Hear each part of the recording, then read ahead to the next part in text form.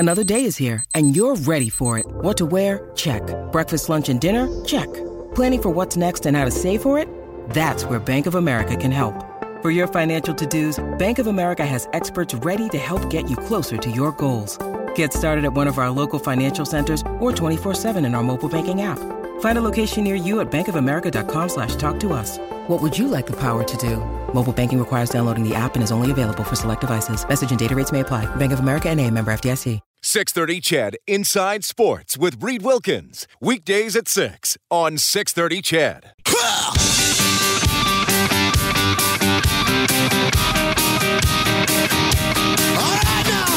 Edmonton's home for breaking news on your favorite teams. This is Inside Sports with Reed Wilkins on the voice of your Edmonton Oilers and Eskimos. 630 CHED.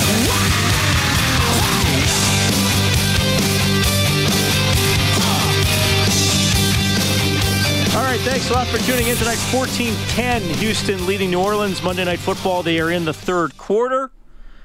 Everything on the Oilers and the Eskimos on 630ched.com. Matthew Betts, defensive lineman, first-round pick of the Eskimos earlier this year, was trying out for the Chicago Bears. He has signed with the Green and Gold. Tippett, Draisaitl, Nugent-Hopkins speaking today, and Dave Tippett really hammering. They got to cut down the goals against. It seems like I've heard that before about the Oilers, like last year and the year before that and the whole decade before that. They'll try to do it. The Saints just got an interception negated by an offside, and on the next play, the Texans go right back to the end zone and get a touchdown. So now 20-10, Houston leading halfway through the third quarter. My name is Reed Wilkins, Eskimos Coaches Show with Jason Moss and Morley Scott coming up in half an hour. I am pleased to be joined in studio by one of the all-time greats in the Edmonton sports scene, and she's ready to fight again on Friday, the one and only Jelena Marjanovic. Great to see you. Hi. All right. Saving some energy, I guess. Yeah, totally. Got to fight Friday. All right. We have a lot to talk about with you. I want to get to the fight, but I got to ask you about one of the biggest stories of the year in Canadian sports, Bianca Andreescu winning the U.S. Open. Oh, she's unbelievable. She's on such a hot streak right now. It's nice to see another Canadian woman do something incredible. So she's been a pleasure to watch, and wow. Yeah, what a game. Talking to people, Jack Michaels watches a lot of tennis, and obviously watching the commentators after the game, so many people saying, like, she's not done. Like, this could be the start, and it's just her demeanor and her toughness and just being able to use boxing terminology, like, to take Serena's best punches and throw them right back at her. Well, I think that comes with, like, perseverance, especially as a Canadian athlete.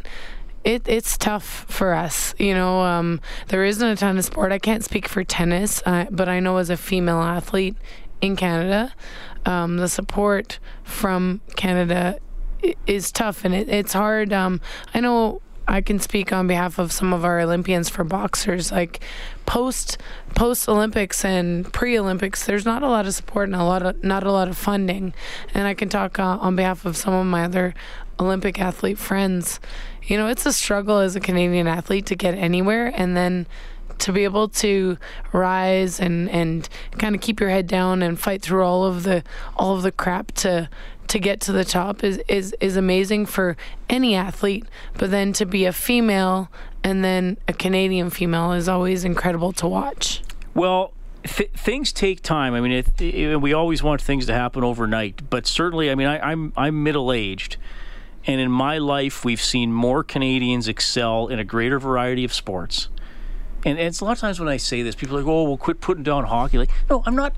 Let's keep doing everything we're doing in hockey and curling. I'm not saying that, but I'm saying it. Let's tell young men and women that if they don't want to play hockey, maybe one day they can be the best golfer in the world or the best boxer. Like, there's nothing wrong with that. And we're always going to be humble Canadians. I loved how she apologized for winning.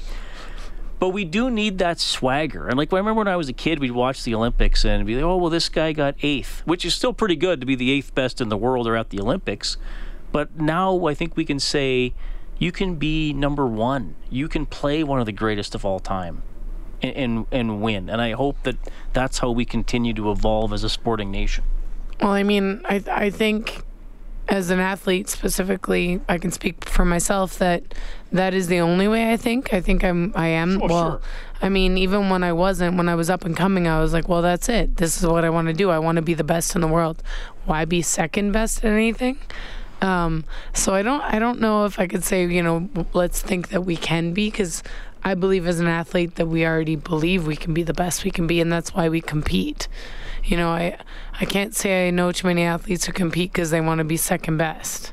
I think what I'm getting into, though, is organizationally and funding wise, because you said, and it still can get better, but at least I think there's, and you're absolutely right, because you hear these stories about Olympians who 2 years after the Olympics, they gotta be on, get assistance, right, to eat or whatever. Listen, I'm an 8-time world champion, and I have to have a job to support my career. And you got to come on radio shows and get Northern Chicken.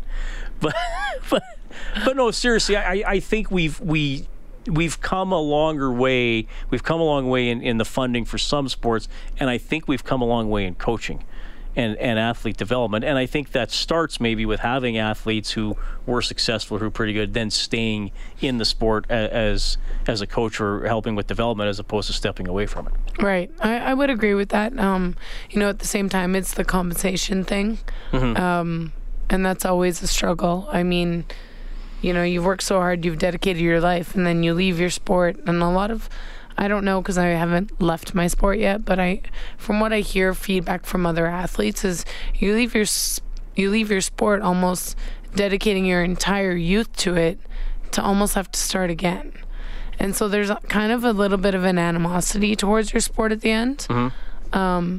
That's really interesting. And some people are fortunate that they can find a job in their sport after. I know that I've been approached to do some color for boxing and stuff like that, and that's something I would be interested in. I have the boxing studio downtown, Champs. That's a transition move eventually. Mm-hmm. So I'm fortunate to be one of those few that can still have passion for my sport after, or still be involved in my sport after. Maybe not at a competitive level, in a fitness level, 100%. I still haven't decided if I want to be able to coach after, and that's something that I'll have to revisit when I'm done, but I'm not there yet. What athletes did you admire, look up to, cheer for when you were young? And I guess boxing wasn't your sport when you were a kid. No, it wasn't. And I kind of looked up to, and basketball was my thing. Mm-hmm. Michael Jordan, Scottie Pippen, Steve Kerr, a lot of those, mm-hmm. all of the Bulls, because they were amazing. Right. And I kind of looked up to different athletes in different sports. But I think my role models were outside of sport.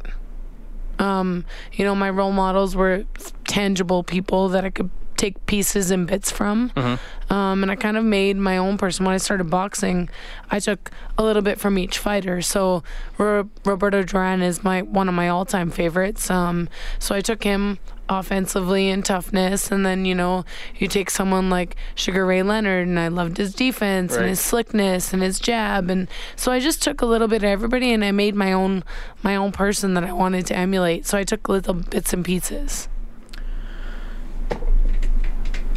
Hey Reed, tell Jelena Morn says hi. Hey, how's it going?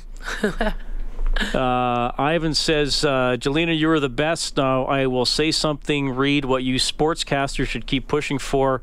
She has achieved in boxing what no other woman has or will. I think she should be in the Sports Hall of Fame in Canada. Same goes for her manager, Milan. He had a Canadian champ, Commonwealth champ, and a world champ. Well, when you retire, I'll push for you being in the Hall of Fame. I'm not touching that yet. I'm still active for a little bit longer at least. So, that's hopefully the goal of one day. Canadian, not just Alberta, but, and I heard the part, the female. I'm actually one of the most decorated Canadian boxers, not female boxers. That's a good point. Yes. Canadian boxers. You don't have to separate necessarily. Yeah. You've done it or you haven't, regardless of your gender. I think I don't know, because I'm not a stats person, but I do believe that I am one of the only female, there I go, one of the only boxers in Canada's history to have as many titles and to hold the WBA, WBC at the same time. Good point. Really good point. Well, we got into some serious stuff here. This is good. Well, we'll have to talk about, I don't know if we want to do this tonight, but about the whole women's sports and trying to get attention. I know hosting a show, Dave and I, who's the producer, we make an effort to have women on the show. Like, we don't want it to be like an all guys show all the time. But then we're also thinking, like, well, do you want to go out of your way if it's maybe, you know what I mean? Like, there's that fine line there. You don't want to act, and obviously you're a world champ. It has to be relevant. Your criteria has to be relevance, right? Yeah. Right. So that's what I'm saying. Yeah, I think the problem is we're not aware of what the women are doing. There's a lot of great female athletes in Edmonton, but we just don't know they're here, and we don't know what's going up for them. Like Megan Mickelson, she's amazing, mm-hmm. And she was an Edmontonian and been here forever, and she was hardly on any of our local platforms. She's a Olympian. She's played for Team Canada for I don't know how many years, mm-hmm. and that's just someone I know because I train with her, or I used to way back in the day. Right.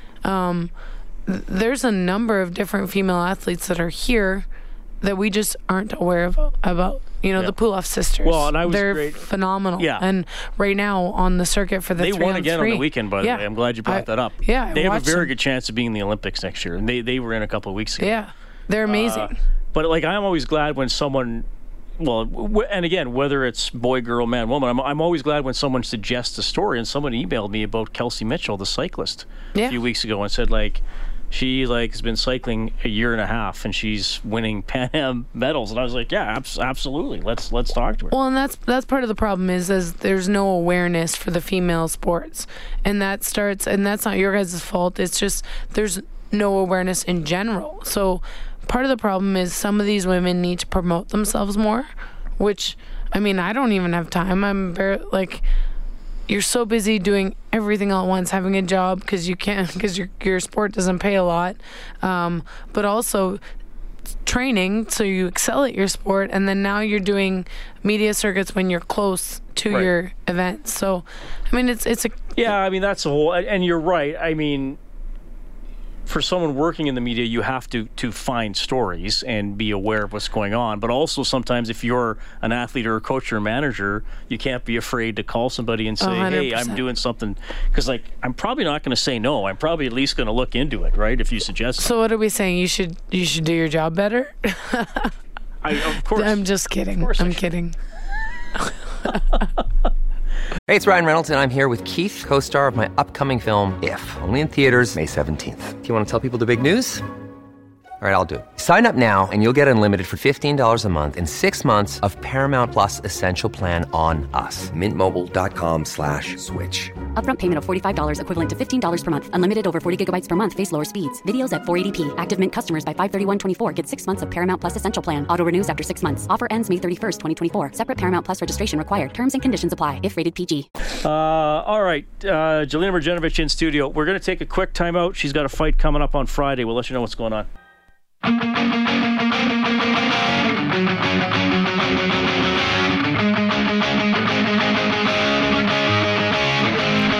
This is Don Unama of the Edmonton Eskimos, and you're listening to the Inside Sports with Reed Wilkins on 630 CHED. Don Unama with an interception on the weekend, but the Eskimos lose again to Calgary. They're 6-6. They're on a bye week. 21-17. Texans leading the Saints late in the third quarter. Monday Night Football.